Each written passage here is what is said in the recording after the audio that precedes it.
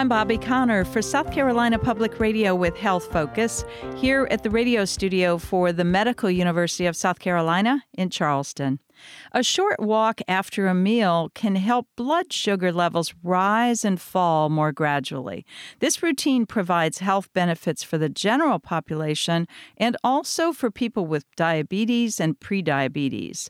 Dr. Aundrea Loftley is here to talk about the details. Dr. Loftley is an associate professor of medicine, and she's an endocrinologist at MUSC. Dr. Loftley, tell us more details about the benefits of walking even just for a few minutes within 60 to 90 minutes after eating a meal.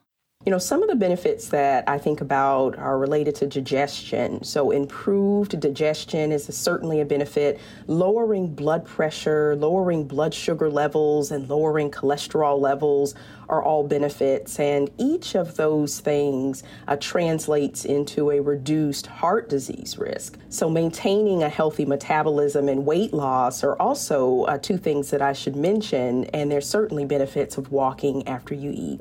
How much walking time is really needed for these types of health benefits? So not as much as you may think. Walking for as little as 10 minutes after eating a main meal can result in positive health benefits, including lowering blood sugar levels. And the American Heart Association and the U.S. Department of Health and Human Services recommends 150 minutes of moderate intensity exercise each week. So if you walk 10 minutes after each main meal, that's about 30 minutes a day. Do this 5 days a week, and you've done it. 150 minutes of moderate intensity exercise a week. And when it comes to blood sugar, a short walk, like 10 minutes after a main meal, what really is going on to help us adjust our blood sugar somewhat after walking like this? Moving your body by engaging in a meaningful form of exercise, such as brisk walking after you eat, helps your body to break down carbohydrates.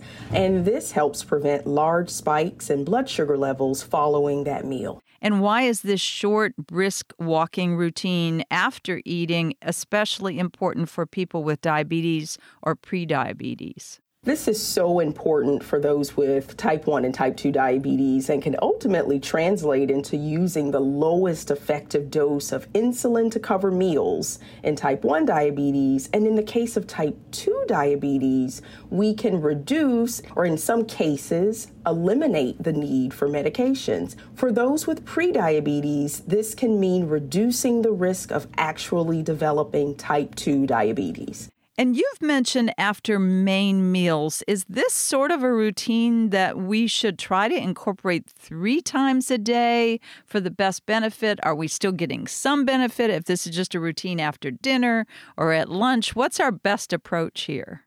Yes, so certainly there is benefit to any amount of time that you can engage in meaningful exercise, but there is evidence to show that walking for 10 minutes after eating your 3 main daily meals is more effective at lowering blood sugar levels than walking for 30 minutes at one time. Dr. Loftley, thanks for this update about the benefits of a brief walk after eating. You're welcome. From the radio studio for the Medical University of South Carolina in Charleston, I'm Bobbi Conner for South Carolina Public Radio.